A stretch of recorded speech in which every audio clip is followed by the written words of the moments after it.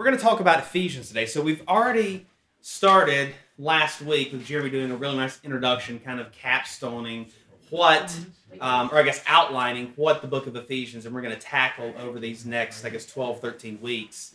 But we've got the object ahead of us to look at only 6 verses. So we're going to dive into that in a little bit, but I'll open us up with prayer, and we'll go ahead and get started. Heavenly Father, thank you for the weather, albeit cold. Thank you for the sunshine and the beauty that we see in your creation day in, day out, that we get to revel in your majesty, revel in your glory. Father, just be with us today as we go through and unpack the first few verses of Ephesians, but this glorious reminder to give you praise for what you have done and who we are in you. I just pray that you would give me words to say that would be truthful and that would be accurate to the Scripture, and may it be an encouraging discussion for us all. I pray that you would give us ears and hearts open to listen to what whoever's delivering the message today to be able to just lay on our hearts and lay on our minds and lay on our ears, Father, and just let us have a great discussion and bring glory and honor and praise to you. In Christ's name we pray. Amen.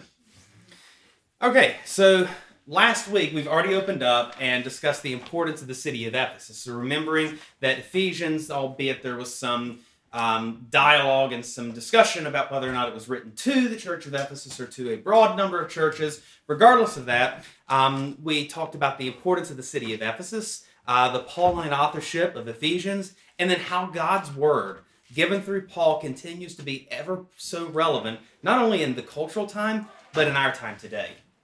And it so rings true as we continue to unpack the first 6 verses of Ephesians and the rest of it. You'll see how applicable this word is to us in today's time. So as a brief recap, just as we kind of think about where we were and kind of where we're going, Ephesus was the capital of the Roman province of Asia, and it was on the west coast of Asia Minor. So it was modern-day Turkey.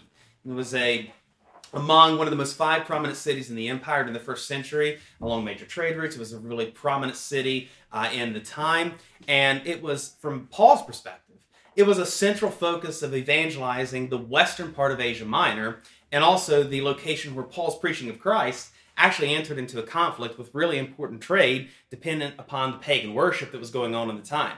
So there was a lot of cultural context and a lot of cultural influence in the city of Ephesus at the time. And if you look back to Acts 19, you actually see that sort of dialogue about what was going on between the craftsmakers, the pagan idol makers, and the time. So it was really a central focus of Paul's evangelization, and also where there was a lot of the conflict based on that important trade and the pagan worship. But regardless of whether debate about whether Paul authored this specifically to the church of Ephesus or to a general letter to a number of churches in the regions, its implications to the context of the day at the time and to us are ever so relevant. And we'll kind of dig into that because there are so many reminders of who we are in Christ and what Christ has done for us, what he's purchased for us on the cross. And we get so many glorious reminders of that in this just short letter to the Ephesians. And so we have this beautiful epistle that's a glorious summary of 4 primary sections. I've got them laid out here.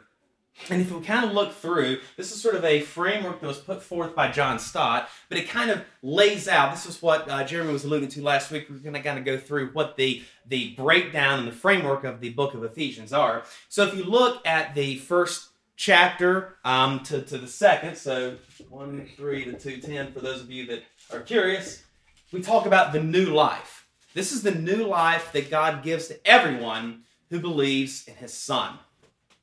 The second that we hear after that new life that we've been given, and Paul reminding us of that, then we talk about the new society. For those of you that are interested, chapters 2 through 3. And in that new society, this is what God has created through the saving work of Christ. What Christ has purchased on the cross, the new society that God created through Christ's redemptive work. Then we have the new standards. We'll talk about this in a second. 4:1 through 5:20. Just if you want to take notes or see the breakdown, the new standards that God expects, that God has for us to live by in this new society. And then finally, new relationships. In the 5th and 6th chapters, we have the new relationships That's 624 for those of you that can't read my wonderful penmanship. The new relationships into which God brings believing men and women. So what do you notice about this structure? This is a leading question. This is probably one of those what am I thinking questions. They're all like, I know. It's unfair, but what am I thinking? But what do you notice if you look at the first two and the second two? Jeremy alluded to it last week, and we're going to see it time and time again as we study Ephesians. And frankly, as we look at Paul, what do you see about the framework in here? If I say standards down here and life up here, does that give you a clue? What do you see about this particular framework? Regeneration before anything else. Yeah, we are reminded who we are and what Christ has done for us before we're given the instructions and the reminder of how to live. And that's going to be a continual, perpetual theme from Ephesians, from a lot of Paul, and frankly a lot of Scripture. But we're going to be continuously reminded. The indicatives precede the imperatives. And the poignant reminder of who we are in Christ and the implication of Christ's work on the cross and the riches that are already ours in Christ, that precedes the reminder of how we are to live in the light of this new calling. And that's so important because oftentimes if we flip that paradigm and we just read it and we say, oh my gosh, I can't live up to these standards. I don't belong in Christ because I can't live up to these standards. You have to remember, we are reminded before of what Christ has purchased for us and who we are in Christ before we're given those standards, those imperatives to live by. So that's one just general. We'll sort of dig into this as we continue to go. And we'll actually read the first 6 verses here in a minute, but I'm sort of laying the framework, laying the foundation before we get into it. And the other thing to keep in mind while we're studying Ephesians, it's really interesting, is the repetition of the word walk. So if you look in chapter 2, we can look at that. We're reminded that we formerly walked in trespasses and sin, but we now have been created in Christ for good works which God had prepared beforehand that we should walk in them. So you see as we go through Ephesians, and we've only got the first 6 verses ahead of us.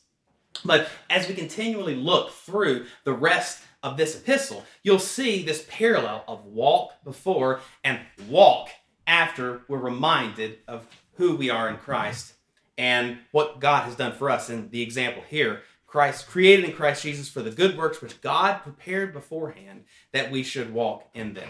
And this comparison of walk is again repeated time and time again in the epistle. All right, that's our framework. That's kind of where we are. So we've got the first 6 verses ahead of us. So I'll read the first 6 verses, and then we'll have others sort of read some other scripture that we have.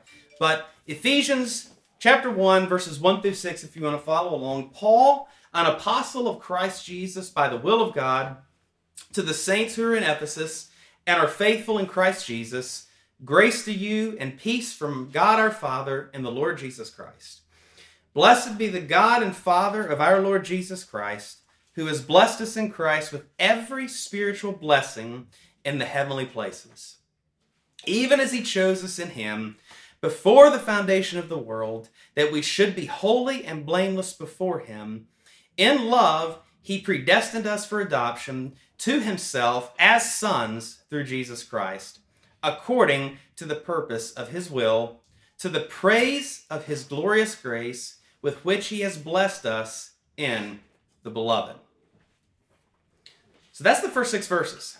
There's a lot packed in those first 6 verses, and we're going to go through that. So just another sort of commentary note or sort of note about this first section of Ephesians. If you actually look at verses 3 through 14, and maybe I'll read that just for purposes. So we read the first 6, so let's keep going down through 14. So we've got through verse 6, and we'll read through 14. I know that's not part of our lesson today. I don't want to steal the thunder of who's teaching next, but there's an interesting point that some commentators make. In him we have redemption through his blood, the forgiveness of our trespasses according to the riches of his grace, which he lavished upon us in all wisdom and insight, making known to us the mystery of his will, according to his purpose, which he set forth in Christ, as a plan for the fullness of time, to unite all things in him, things in heaven and things on earth.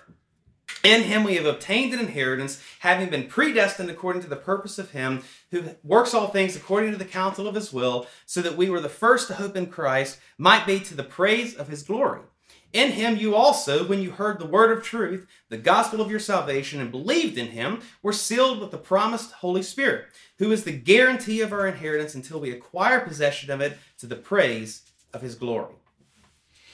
Okay, those are the first 14 verses. Somebody pull up Romans 8, 28 through 30, and read that. What we're going to see is that these first verses 3 through 14 in Ephesians, it's one long sentence in Greek, and Jeremy could probably get up here and write it all out for us if we really wanted to. No, you don't want to do that? Okay, all right. So, long sentence in Greek can be viewed as an expansion on the praise of God's purpose that's seen in verses 28 through 30. So we're going to make this comparison. So whoever's got Romans 8, 28 through 30, if you want to read that. This is going to be a very familiar passage to everyone. And we know that for those who love God, all things work together for good, for those who are called according to his purpose. For those whom he foreknew, he also predestined to be conformed to the image of his Son, in order that he might be the firstborn among many brothers. And those whom he predestined, he also called. And those whom he called, he also justified. And those whom he justified, he also glorified. Thank you. So we see the Father who elects, the Son who redeems, and the Spirit who seals. Those are kind of the three facets of this particular Romans 28. And if you look at verses 4 through 6 of Ephesians, we hear praise given to the Father who has elected us. Verses 7 through 12 of what we read in Ephesians, that's praise to the Son who redeems us. And then verses 13 and 14 is praise to the Spirit who seals.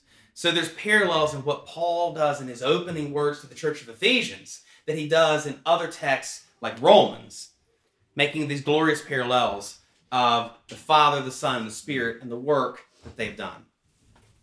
So, let's get back to what we have to talk about today, verses 1 through 6. So, first off, I'm curious your thoughts on just how Paul opens this up. What does Paul say when he opens this up, like in verse 1 and 2? This is not a trick question. This is straightforward. Well, what does he say? He says he's an apostle of Christ by the will of God. What kind of weight does that carry?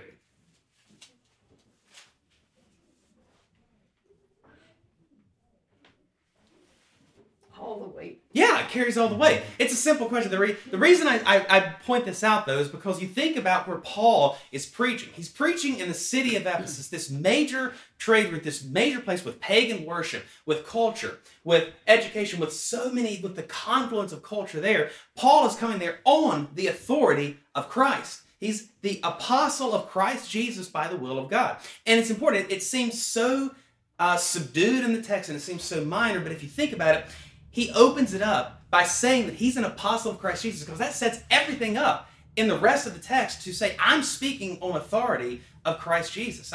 He opens up many of the epistles this way, doesn't he? Many of the letters to churches he opens up with that same type of framework.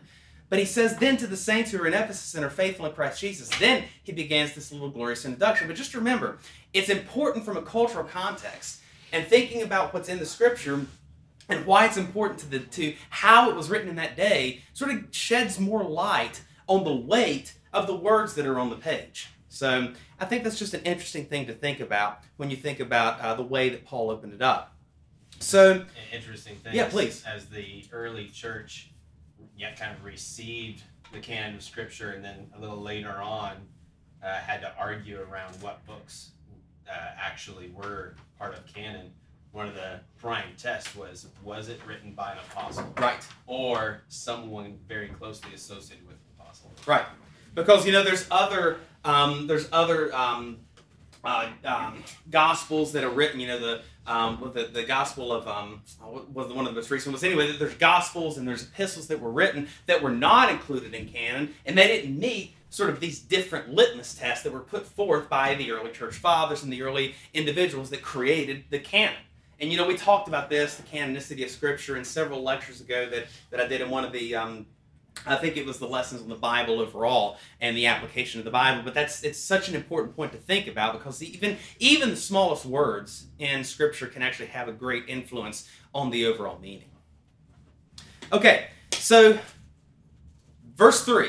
So again, this is not a leading question, but this is a straightforward question. Just trying to foster some audience participation. So what are we promised according to verse 3?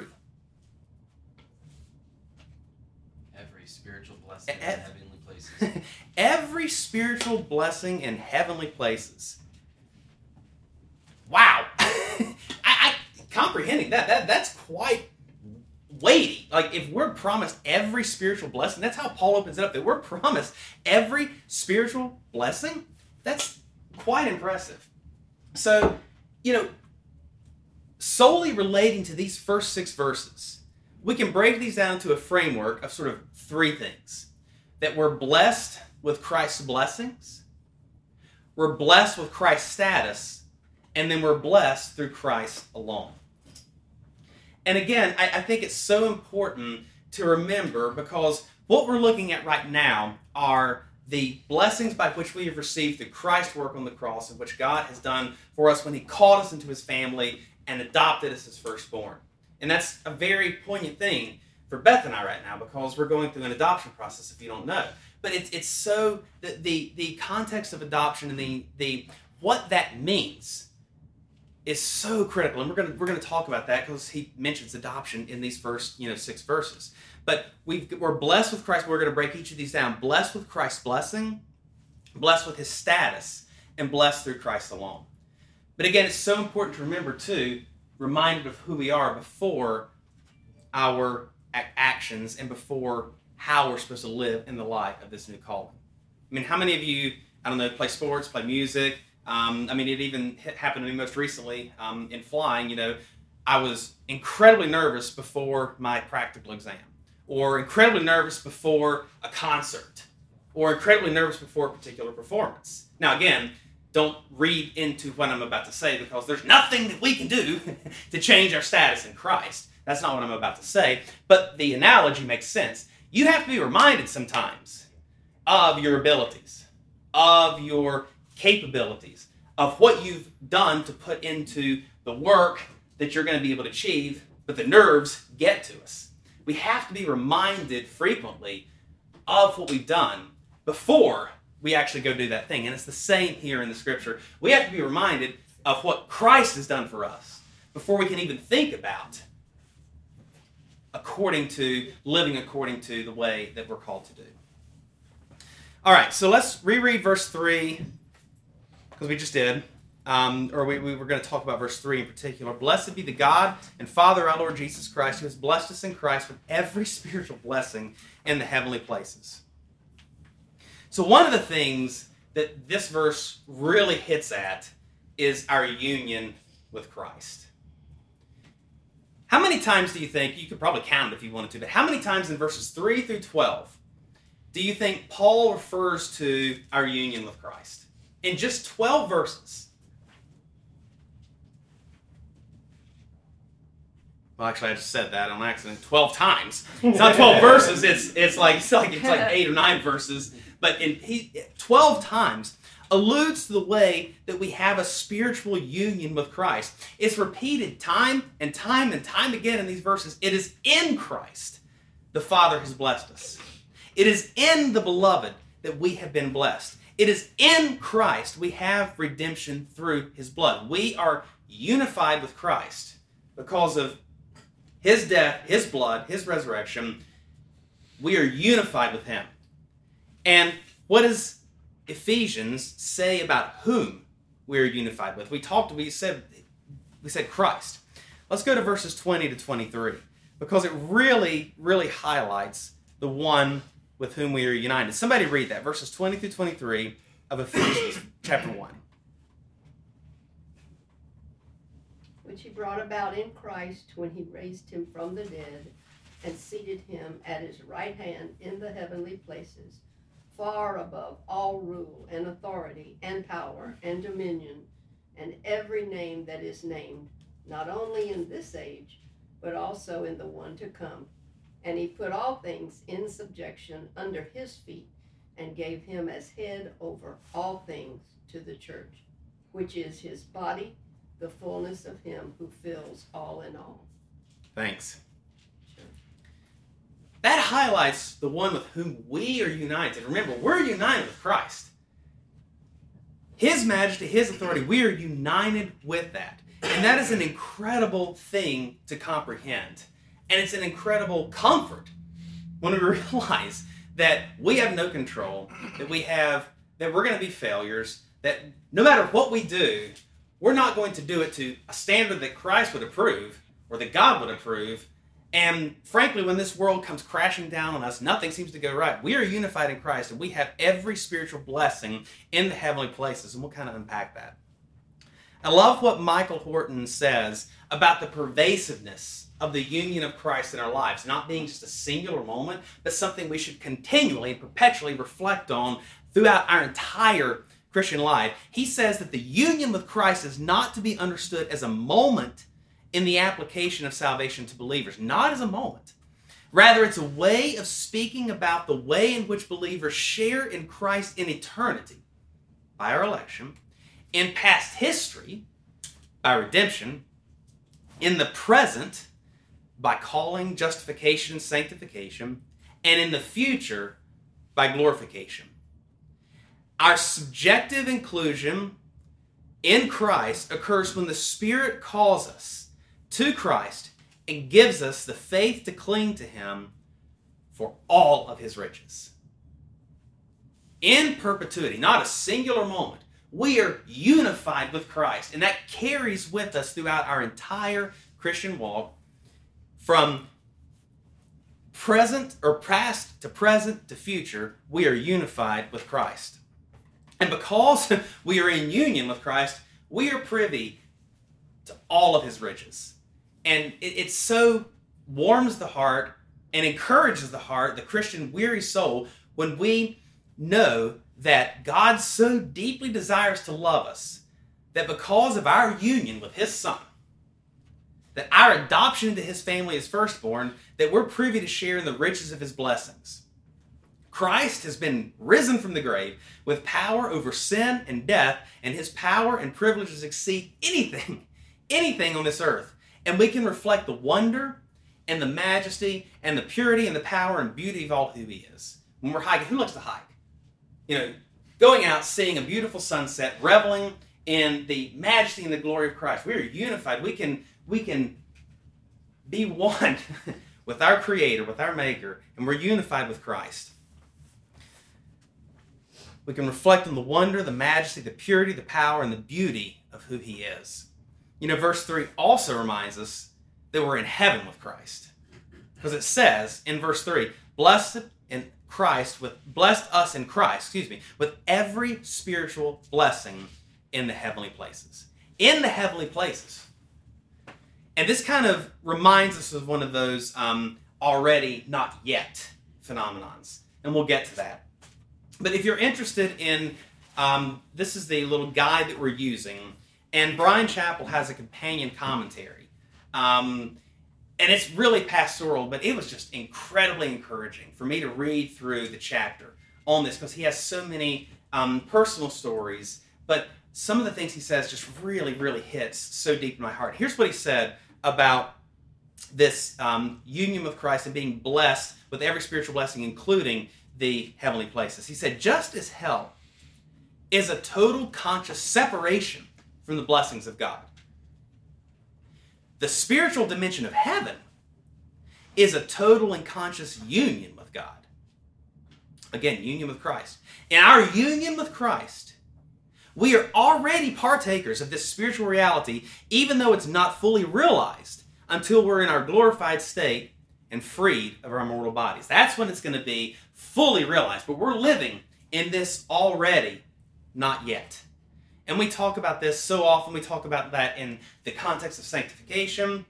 We talk about it in the context here that we're already, but not yet.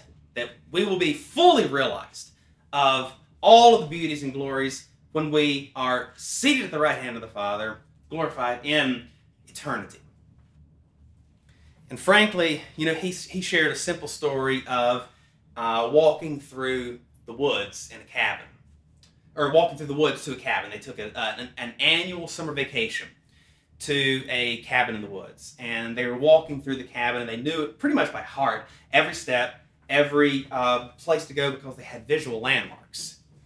But it got really dark at night, and they sort of lost their footing, and everyone was a little freaked out. But he kind of kept his composure because he was, focused on the task at hand. And he finally admitted that he didn't know where he was, but as he looked around, he saw a glimpse of light from the cabin. And it's a simple analogy to remind us that we're no strangers to pain, to difficulties. I have no idea. We say this, Ryan Jeremy says it in church on Sunday, or from the pulpit on Sundays. And we have no idea the pain, the difficulties, the struggle, the hardship that anyone's going through, but we're no strangers to it, because this world is not the way it was meant to be. And we're no strangers to pain, to difficulties, to struggles, to hardships. However, in Christ, we have a strong and firm hope that we are already home, and that we're reminded that we're adopted to himself as sons through Jesus Christ, that we're part of that heavenly family, that we will be received. And we can press forward with a strong confidence to be courageous, because we know where our home lies, where our hope lies, and where our not yet, that's where it's going to become forevermore. And just in this verse, we hear that. And we see that repeated again and again through Ephesians. Before we get to the part of how we should live, these standards and relationships, we have to be reminded of who we are, what Christ has done, and what we have been promised. And Paul, certainly through his hardships, could speak to this. And I think we can relate to this. Okay, before we move on to verses 4, 5, and 6, in our last, 15, 20 minutes, any comments, any thoughts? Jeremy, any other takeaways from your perspective on that verse? It's just, the commentary was, I would encourage anybody, it's a very approachable commentary if you're interested, and it was very warming to my heart to read that chapter. But anything from your perspective, or anybody else from verse 3? Just the word blessed, of course, throughout this text just stands out. And I kind of think back to what we see in the beginning books of Scripture of the patriarchs blessing their sons, just the importance of kind of that blessing from a father to his children. Yeah, and just it's not earned. It's not anything that you've worked for. You're getting to adoption. Yeah, but it's just you've just been lavished. He's lavishing us in his many blessings. Absolutely. And he just keeps going through it. I mean, we get that, the blessings, and then we talk about adoption, and then we talk about how it's nothing because of what we've done. Nothing because of our human abilities can do this. And that's in verse 4, 5, and 6. And we'll talk about that. And like you said, just lavishing us with this. Yeah, Josh. The fact that it's past tense, it's already happened. Yeah. And I remember when Doug was here talking about Ephesians, he was saying that, I asked God for something and I don't have it yet. He says, no, you don't need it. You have everything that you need. So it's regardless of how we feel, the truth is what the word says. Yeah, absolutely. In the past tense, it's already happened. That's exactly right. Okay, so blessed with Christ's status and blessed by Christ alone are the two sort of framework ideas we have left. So verses 4 and 5, we'll revisit that just to give the context for what we're going into. Even as he chose us in him before the foundation of the world, that we should be holy and blameless before him. In love, he predestined us for adoption to himself as sons through Jesus Christ, according to the purpose of his will. All right. Two primary benefits or blessings that are given to us through our union. We've talked about multitudes, but here in these particular two verses, we have his sanctity or his holiness and his sonship. And those are two incredibly important things. It's so, again, I'm just astounded by what we have been promised and given, by what Christ has done for us and what Paul is telling us in these simple 6 verses. Because verse 4 teaches us that we're chosen. We're chosen to be holy and blameless in his sight. And this dual description, it affirms the benefits of our union with Christ. And think of it in this context. We've had something removed from us, i.e. our sin and our guilt status, and we have something supplied. So we have a removal and we have supplying. So by the death and propitiation, big word, of Christ, our sin has been removed from us. Our guilt stain, by his propitiation, by him putting himself forth in our place, our deserved place, our sin, our guilt, our shame, all of that is removed. And we're counted as holy and blameless. That's just like mind-blowing. I mean, we say it every time. It's a core foundation of the theology of this church. But we have to teach it to ourselves day in and day out. Because who's ever felt guilty? Who's ever felt shameful? We're human. It's who we are. And we're going to be the hardest on ourselves. But when it comes to this, when it comes to our vertical relationship and our position with Christ or God, we are holy and blameless. So, okay, our sin and our guilt's removed, then what's supplied? What's supplied? His righteousness. His righteousness. The righteousness that Christ earned. That he did himself. He earned that because he did the actions. We didn't do a stinking thing. Nothing. In fact, we messed it all up. From the beginning to the end, we're going to mess it up. Christ did it perfect. And the righteousness that he earned, it's given to us. It's incredible. And furthermore, so we've been given his sanctity, but his sonship. Furthermore, we're granted adoption as his sons through Christ in accordance with his pleasure and his will. So importantly, adoption, everyone knew what that was, but in the cultural time, it was really important because the head of the family would actually adopt a son, often a grown man, and he would pass on the family name and the inheritance. So they understood the weight of adoption. They understood what that meant. That guy didn't do anything, but he was brought into that family and given the status and given the passing on of the family name and the inheritance. And that's what we get to do. We are adopted into Christ's family as firstborn. It carried such a significant weight. And the people knew. Like when Paul was speaking to these people and he used words like adoption, they knew. They brought back that cultural context of what it means to adopt somebody into their family and pass on the inheritance. It was that much more weight to them to say, you are adopted into his family as firstborn. Got to go back to the London Baptist Confession because that's one of our cornerstone documents. I don't want to steal from whoever's doing the adoption section a couple weeks down the road once we get through this section. But I want to read the London Baptist Confession because I think it really encapsulates what we're talking about here. All those that are justified, God conferred in and for the sake of his only Son, Jesus Christ, to make partakers of the grace of adoption by which they are taken into the number and enjoy the liberties and privileges of the children of God, have his name put on them, receive the spirit of adoption, have access to the throne of grace with boldness, and are enabled to cry, Abba, Father, are pitied, protected, provided for, and chastened by him as a father, yet never cast off, but sealed to the day of redemption, and inherit the promises as heirs of everlasting salvation. Because we are adopted into the family, we enjoy the liberties and privileges of the children of God. We can come to him and say, Father. And we can do that without fear of rejection because we are 100% accepted by no merit of our own. And I know we hear this in such variety of ways in this church, but this little 6 verses in Ephesians reminds us of that glorious promise that we have.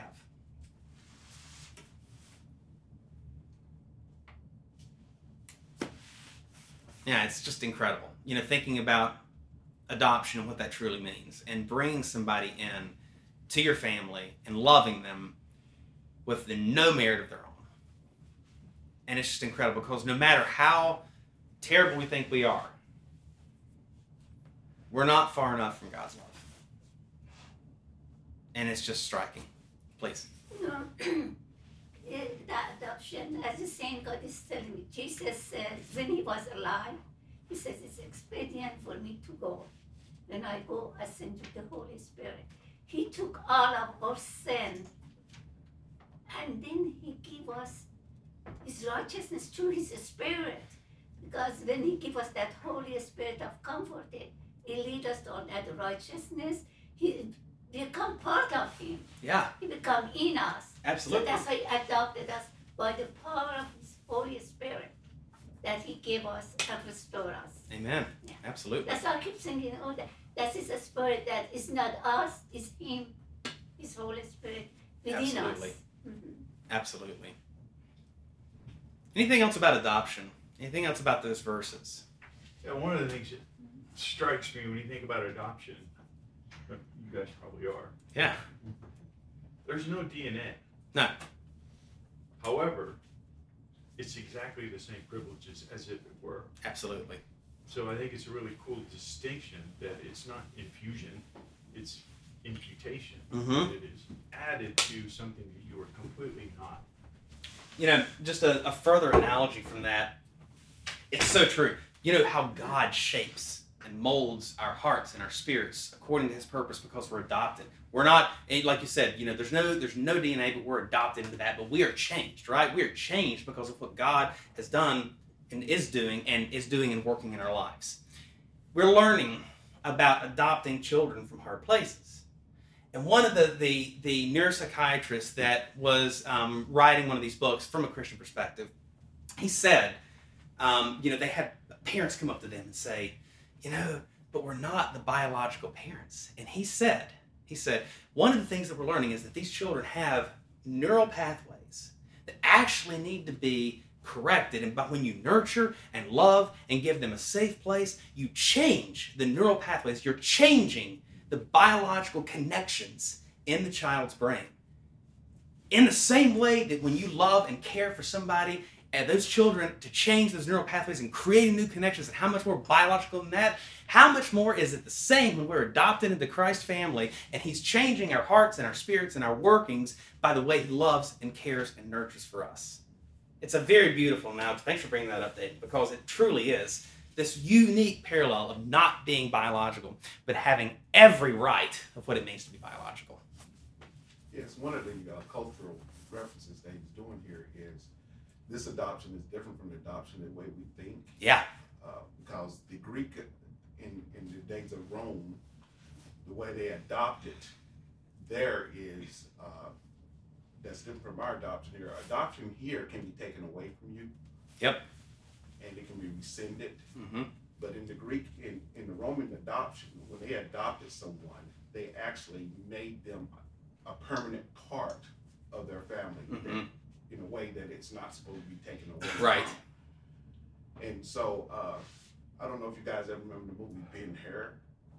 And the occurs in that where he gets enslaved. He's a Jewish man. He gets enslaved, and the ship goes down. He's rowing in the ship as a slave, and he saves the captain of the ship, or the son, or something of the captain of the ship. Anyway, the guy is grateful, and he adopts Judah Ben-Hur. Yeah.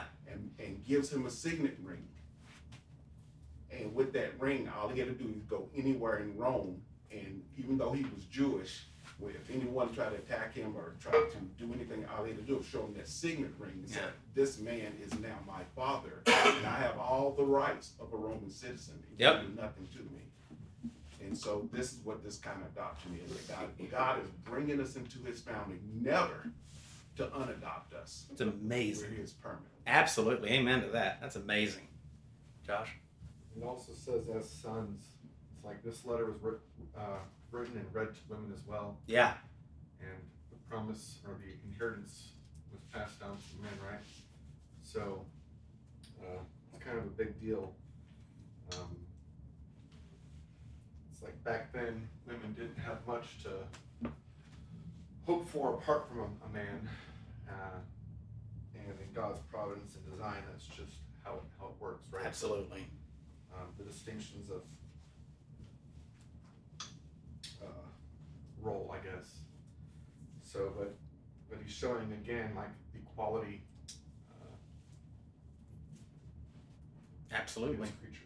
Absolutely. Yeah. I mean, it was such a cultural divide there, but the fact, like you said, being read by both parties and the implications of it applied to both men and women were such a huge thing from a cultural context at the time. Yeah, you do the text damage if you thought, well, it should be sons and daughters. Right. Because the adoption analogy didn't apply the same That's right. way in that regard. The importance of inheritance and blessing to a son is what matters. So it's not like women are excluded. Right. They're included in this idea of sonship. Yeah, that's a really good point. Blessings and inheritance. It would kind of break down the weight of that analogy if you kind of worded it that way. Yeah, great point. Okay, finally, we'll wrap up in verse 5 and 6 by being blessed by Christ alone. Again, as the reminder from the text, for adoption to himself as sons through Christ according to the purpose of his will, to the praise of his glorious grace with which he has blessed us in the beloved. And I love how this, this structure, you're going to see it time and time again. It's all about praise as well. We're commanded at the end of this to give praise because of what has been done for us.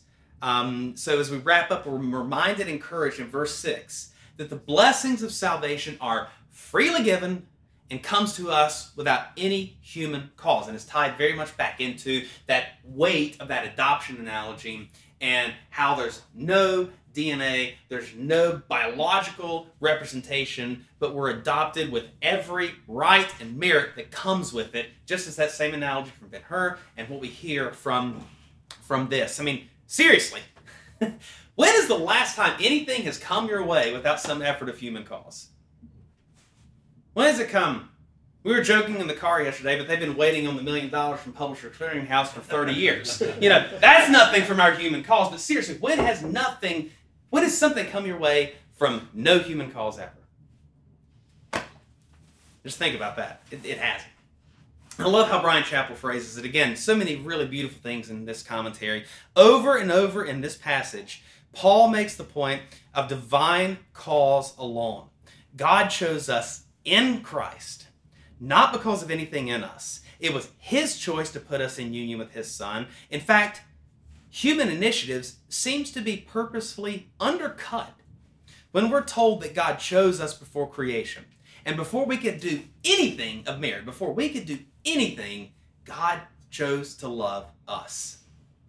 And where else do we see Paul discuss adoption in his writings? This kind of by Christ alone, adoption is very, very intertwined. Certainly back in Romans 8, verses 14 through 17. For all who are led by the Spirit of God are sons of God, for you did not receive the spirit of slavery to fall back into fear, but you have received the spirit of adoption as sons, by whom we cry, Abba, Father. The Spirit himself bears witness with our spirit that we are children of God, and if children, then heirs, heirs of God and fellow heirs with Christ, provided we suffer with him in order that we may also be glorified with him. Amen. And you know what's interesting there? Again, time and time again, we see that same framework repeated and the paradigm of the indicative preceding the imperative, because he reminds us of who we are. And then he says we're perpetually and lovingly reminded of who we are in Christ before we're reminded of how we should live in light of this reality. And he says it again here. We're reminded of who we are. Then he says, provided we suffer with him in order that we may also be glorified in him. So Paul continually reminds us who we are in Christ and what Christ has purchased for us before we're reminded and instructed on how we should live. And we keep that in our minds, because if we don't, if we flip-flop that paradigm, we're going to come tizzying down on ourselves because we feel like we can't do anything. We have to remember who we are in Christ before this. So what are the overarching themes in these 6 verses? The Father's purpose? It was all by his design, by his plan, by his provision, and he has it in his control. And the thought of this absolutely incredible and almighty love should drive us to a tremendous outpouring of praise to our Father. And it says that in verse 6, praise. And that's the Father's purpose. That's the first 6 verses of Ephesians. So, any closing comments? I know we wrapped up maybe just a few minutes early, but I wanted to leave just a little time if anybody has any closing comments about these first 6 verses. It's pretty amazing how much is contained just within the first 6 verses of Ephesians and what we're actually going to be getting into. I still like the analogy. Is that preacher? About the thief on the cross. Oh, Alistair Begg. Yeah, I love his analogy on the thief on the cross. The one where, the thief on the cross gets to heaven, and he kind of jokingly says, it was the supervisor angel comes over and he says, by what merit do you come here? And he says, nothing. He says, well, let's get to the doctrine of Scripture. Do you understand that? No. How about the doctrine of justification by faith? Never heard of it in my life. He said, on what basis do you come here? He said, the man on the middle cross said I could come. Amen. Amen. And I mean, it's truly by nothing that we have done. It's truly by everything that Christ has done. Right. Anything else, guys? Either clear as mud or confused as all get out. One of the two. Jeremy, in the first verse, I really appreciated, because I came to understand this as I was a new Christian. It was pointed out, it said, who are faithful in Christ Jesus. Mm. And it was pointed out that people who are Christians and they can't stop being, even though there might be times they wanted to. Yeah. But he's keeping us and he's working that in us. Absolutely. That we will be faithful. Absolutely. What a glorious thing to know that. It is, isn't it? We're promised that, and He will do it.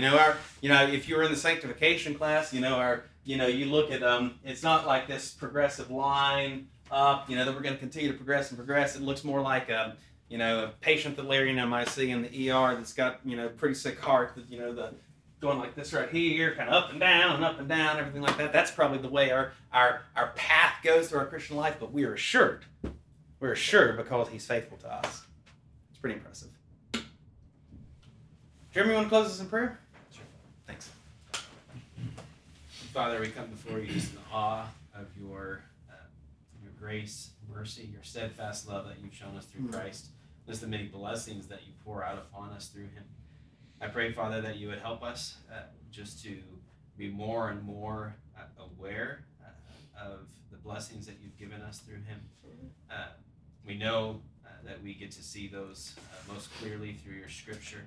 So I pray that you would help us even in our time of Bible reading to read it as your children, looking for those many blessings that you have promised us in heavenly places.